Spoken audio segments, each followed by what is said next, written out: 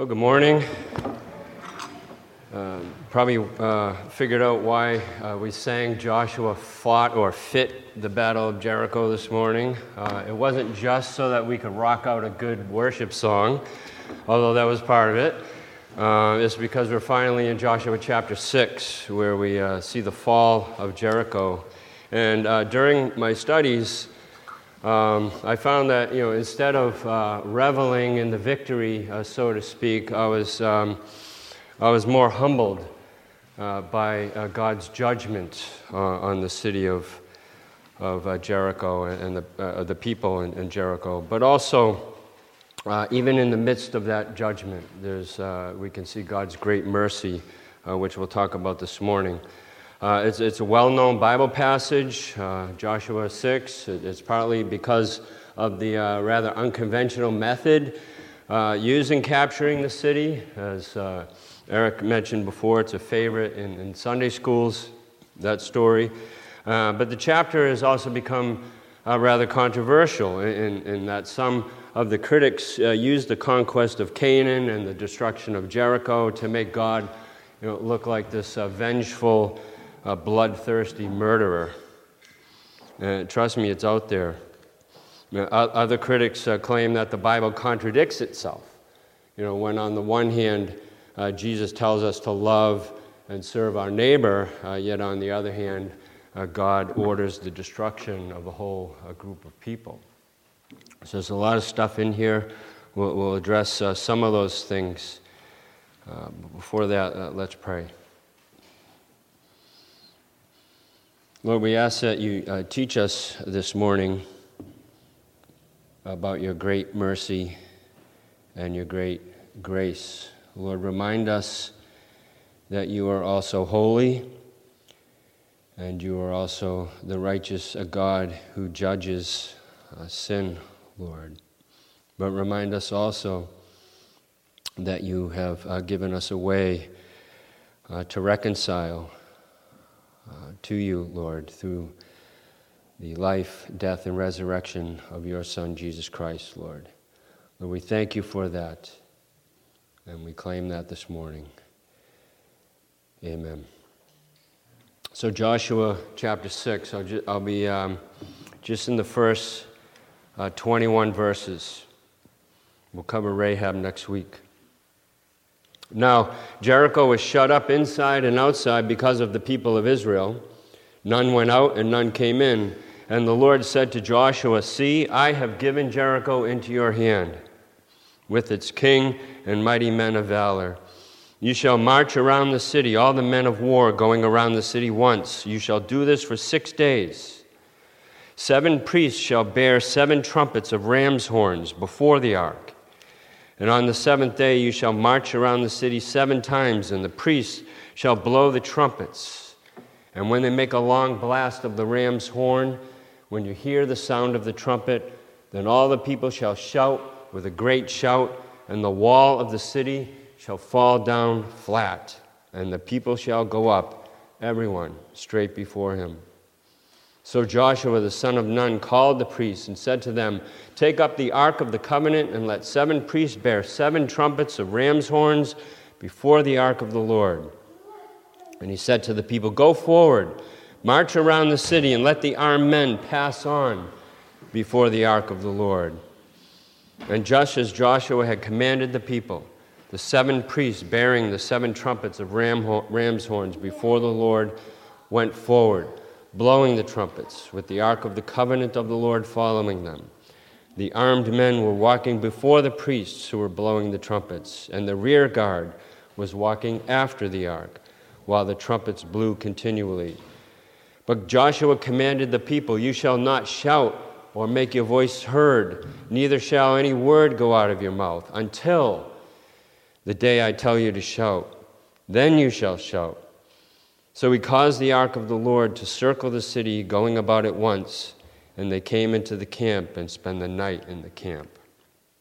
Then Joshua rose early in the morning, and the priests took up the ark of the Lord, and the 7 priests bearing the 7 trumpets of ram's horns before the ark of the Lord walked on, and they blew the trumpets continually.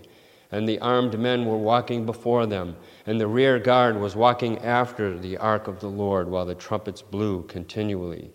And the second day they marched around the city once and returned to camp, and so they did for 6 days. On the seventh day they rose early at the dawn of day and marched around the city in the same manner 7 times. It was only on that day that they marched around the city 7 times. And at the 7th time, when the priests had blown the trumpets, Joshua said to the people, "Shout, for the Lord has given you the city, and the city and all that is within it shall be devoted to the Lord for destruction. Only Rahab the prostitute and all who are with her in her house shall live, because she hid the messengers whom she sent. But you, people, keep yourselves from the things devoted from destruction, lest when you have devoted them, you take any of the devoted things and make the camp of Israel a thing for destruction and bring trouble upon it. But all the silver and gold and every vessel of bronze and iron are holy to the Lord. They shall go into the treasury of the Lord." So the people shouted, and the trumpets were blown. As soon as the people heard the sound of the trumpet, the people shouted a great shout, and the wall fell down flat, so that the people went up into the city, every man straight before him, and they captured the city. Then they devoted all in the city to destruction, both men and women, young and old, oxen, sheep, and donkeys, with the edge of the sword. Praise God for his word. So a few weeks ago, at the end of chapter 5, Joshua had an encounter with the commander of the army of the Lord, whom most commentators suggest was the incarnate Christ, or an appearance of Jesus before he became man. So many of those same commentators suggest that the instructions given to Joshua by the Lord in today's passage are a continuation of that encounter with Jesus. You know, the text doesn't explicitly say this, but it seems to, the flow of the text seems to suggest it. But either way, the Lord is speaking in both cases, interrupted only by the comment in verse 1. The verse 1 comment is reminding the readers of some important details about the city of Jericho. First of all, it was a walled, fortified city. It says Jericho was shut up inside and outside. No one went out and no one came in. Secondly, the inhabitants were expecting to be attacked. Because they were shut up because of the people of Israel. And third, and this is very important, the inhabitants of Jericho obviously remained stubbornly unrepentant. You know, in a very real way, the people of Jericho had deliberately and consciously shut themselves off from God. And of course, this is in contrast to Rahab's response. So it's important to keep that in mind as we move along. And it's also important to keep in mind as we look at verse 2, is that the conquest of a walled city would be a major challenge for the Israelites. They hadn't encountered walled cities before. They weren't equipped militarily for this kind of thing. And as we recall, the high walls had discouraged the Israelite spies 40 years earlier. So in verse 2, even before God gives instructions on what to do about Jericho, so you can probably imagine, Joshua is thinking, all right, God, maybe God's going to teach us how to make catapults, or maybe God's going to provide for us siege towers, or help them dig tunnels. Joshua is a military guy. We don't know. He might have been thinking of that. But before God's command, God says these words. He says, "See, I have given Jericho into your hand, with its king and mighty men of valor." Now, some translations say, "See, I will be giving you." But that's not what it actually says. The tense of the verb, it's called the past perfect. It's that the battle had already been won. God is telling Joshua that even though nothing has happened yet, it's a done deal. It's as if it has already happened. I have given, God is saying, Jericho into your hand. And in saying that, God's also reminding Joshua whose battle it is. He's saying, I, the Lord, have given the city into your hand. This is my battle. This is my victory. So when God gives the unusual instructions to march around the city once each day for 6 days, and then 7 times on the 7th day, and then blow the horns and shout, and then the walls will fall down. As a side note, the Crusaders in the First Crusade in year 1099, they actually tried this on Jerusalem. And guess what? It didn't work. But there's no mistaking the cause or the source of the victory. It was all God. The only thing left for Joshua and the Israelites was to trust and obey. Yes, even when God tells them to march around the city for a whole week, if you do your math, it's 13 times total. Instead of attacking it, it's trust and obey. Even when God tells them to wipe out all the inhabitants of Jericho, it's trust and obey. Even when God tells them to destroy the city, it's trust and obey. And even when the people are told to confiscate for God, not for themselves, all of Jericho's gold, silver, bronze, and iron, it's there to trust and obey. And if you notice, out of the entire chapter of 27 verses, only 1.5 verses even mention the actual fall of the city.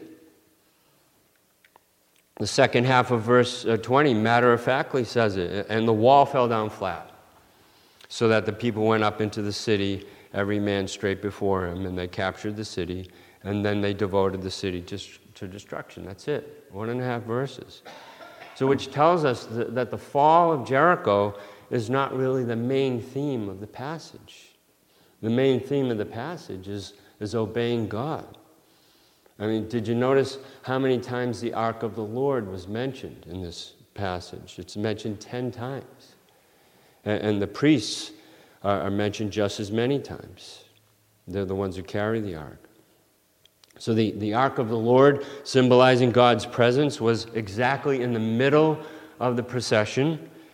The Ark was the main focal point of the procession, and the priests carrying the Ark, it was all about God. And it was actually a very worshipful scene. Even though the trumpets are sounding, the people are silent. It's a solemn occasion, as I mentioned. They're about to receive, but give back to God, the first fruits of the conquest. And the people are going to be an instrument of God's judgment on the people of Jericho. It's very sobering. So the solemn nature of the procession is heightened by this final judgment to come upon the people of Jericho. But there's also a warning given to the Israelites, by God through Joshua. Joshua tells that the people that Jericho and all that is within it shall be devoted to destruction. Only Rahab and her family will be spared. But then comes the warning. Joshua says to the people, "But you, keep yourselves from the things devoted to destruction, lest when you have devoted them to God, you take any of the devoted things and make the camp of Israel a thing for destruction and bring trouble upon it. But all the silver and gold and all that stuff, they shall go into the treasury of the Lord." So this is one of the issues that the critics don't get. Far from being a God who has a thirst for blood, so much so that he singles out, the Canaanites for destruction, God has the same demands for holiness, the same demands for obedience, the same demands for trust on his chosen people, the Israelites. God will judge the Israelites just as he will judge the Canaanites, if they disobey and rebel against him, especially by adopting the ways of the Canaanites. God is not anti-Canaanite. He's not anti-Jericho. He doesn't have a thing against the city of Jericho. He's anti-sin. That's what he's anti. 400 years previously to the fall of Jericho, God had promised Abraham that his heirs would not yet be able to occupy the promised land because the iniquity of the Amorites, which were a Canaanite people, is not yet complete. So God, in his mercy and grace, had given the Canaanite people 400 years to repent. And the inhabitants of Jericho had 7 more days to turn from their wicked ways and look to the Lord as their Savior. And there's no mistake about it. These people were wicked. They practiced every form of sexual deviation for their own pleasures. They habitually practiced child sacrifice. That's not just in the Bible. This is known through non-biblical historical research. Yet God showed them mercy for hundreds of years.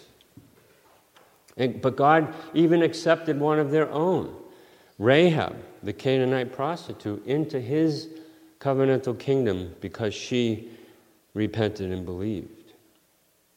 And in the same way, God is right now waiting patiently and calling all people to receive his simple plan of salvation, forgiveness and repentance through faith in Jesus Christ. As Peter tells us in 2 Peter chapter 3, he says, "Do not let this one fact escape your notice, beloved, that with the Lord 1 day is like 1,000 years, and 1,000 years like 1 day. The Lord is not slow about his promise, as some count slowness, but is patient toward you, not wishing for any to perish, but for all to come to repentance." And there's a but. But the day of the Lord, that's the judgment day, will come. But the day of the Lord will come like a thief, in which the heavens will pass away with a roar, and the elements will be destroyed with intense heat, and the earth and its works will be burnt up. It's another done deal by God. So just like the judgment of Jericho, the final judgment day will come.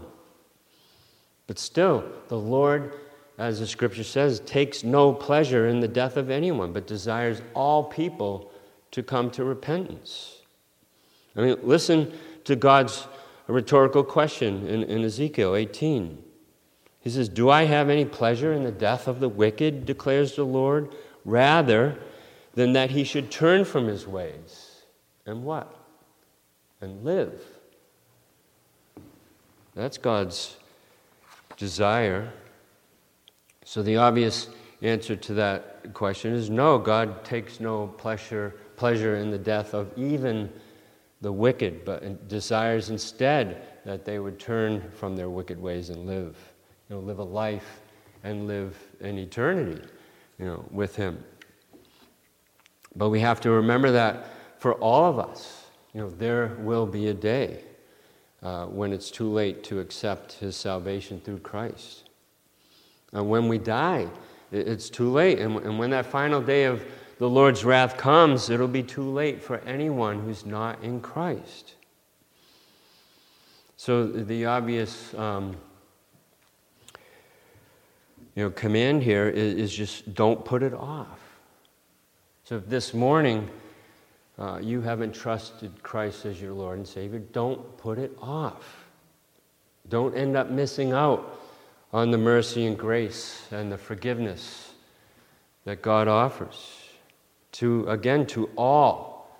He offers this to all. And you will be restored to relationship and peace with your Creator God through repentance and faith in Christ. Don't put it off. Well, the day of the Lord, in a sense, came for Jericho, but the outcome would have been so much different, for the people of Jericho had they heeded God's warnings, if they heeded Rahab's example.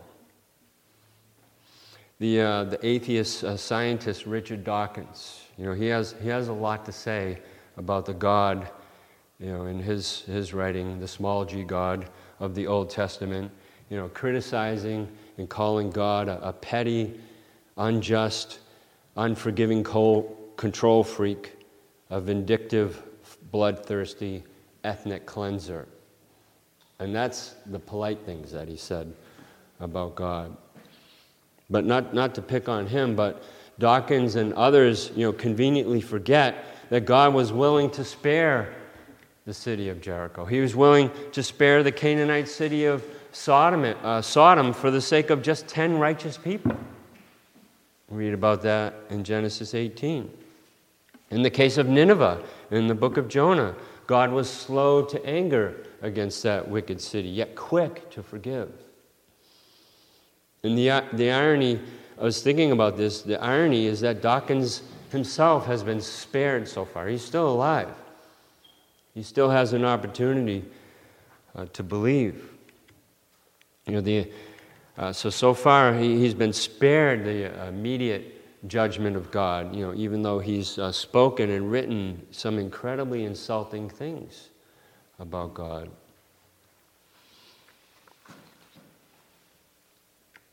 So as for the killing of little children, that's a tough one. But we need to keep in mind a few things. Some scholars think that because Jericho was a fortress, that only the king and his soldiers were there, the women and children left. But we don't know this for sure.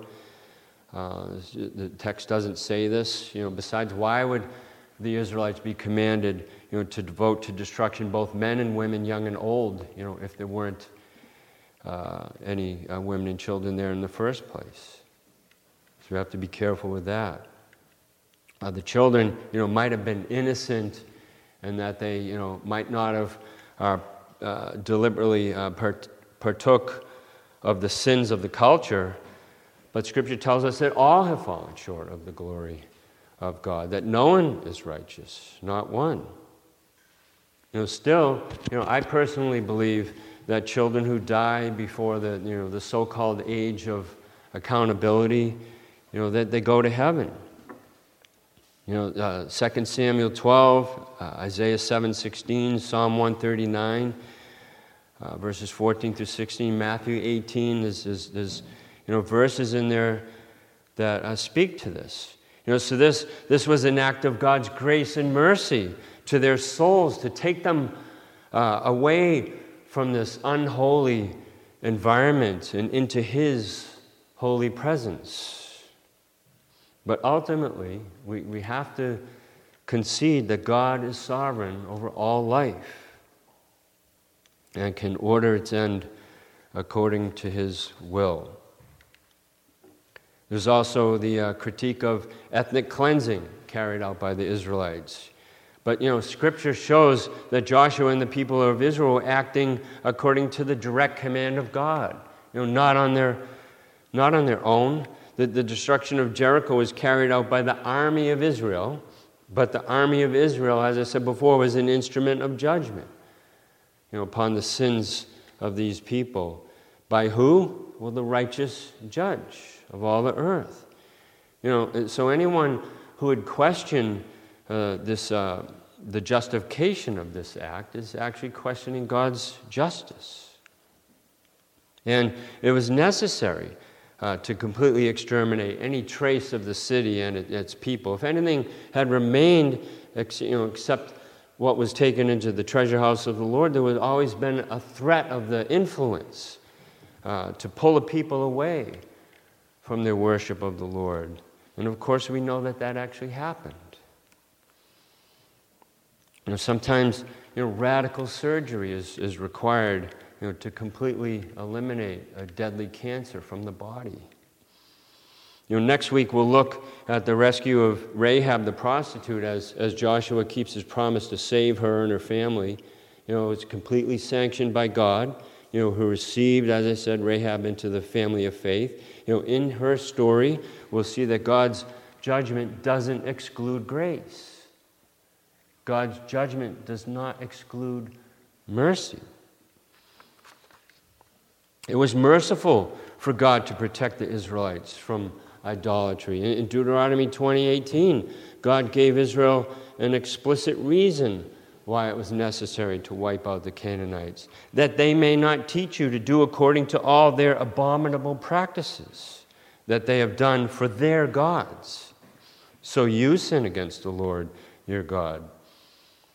And it was merciful for God to limit the scope of destruction, only to those pagan nations in the Promised Land. He could have extended that destruction throughout the whole earth. But he limited it to the borders of the Promised Land. All mankind is equally guilty in God's eyes. We're only alive due to God's grace. Every breath we take is a merciful gift from God. And again, it was merciful for God to allow the Canaanites to remain in the land as long as they did, 400 years. It was merciful for God to allow individual Canaanites to repent and join the people of God. Rahab is the example we've mentioned. Later on, we'll talk about the Gibeonites. Rahab is held up as an example of faithful obedience in the New Testament. And as we know, she's included in the genealogy of Jesus. And it was merciful for God to bring an end to his judgment on these pagan Gentile nations with the coming of Christ. Matthew 15, we read the story of Jesus healing the daughter of a Canaanite woman. We can agree that Matthew most likely wrote his gospel to a Jewish audience. Any Jewish reader would have recognized that this Canaanite dog, as they referred to the Canaanites, they didn't have a right to live. The fact is, the reason she even existed in the first place is because Israel failed to submit to God's command in destroying the Canaanites. That's why she's even there. Yet Jesus showed her grace. He even commended her for her faith. And this is just a glimpse of the full acceptance that we see of the Gentiles that we read about in Acts, post-Pentecost. So the fall of Jericho is not about the Israelites and you and me overcoming fears and obstacles. I know it's often taught that way. But the story is all about God and how He is glorified when we obey Him. It's about God's holiness, and because of His holiness, those who are in rebellion against Him will be judged and found guilty. But it's also about God's mercy, even to the wicked, because God will receive even the wicked if they repent and believe. I'm an example. Jesus bore the same punishment that was due the inhabitants of Jericho, that was due the whole Canaanite people. And lest we forget, for you and me, He bore that punishment that was due. So thanks to Jesus' obedience, even unto death, our own sins are forgiven. And we can now stand in God's favor by faith alone in our Lord and Savior, Jesus Christ. Praise God for that. Amen.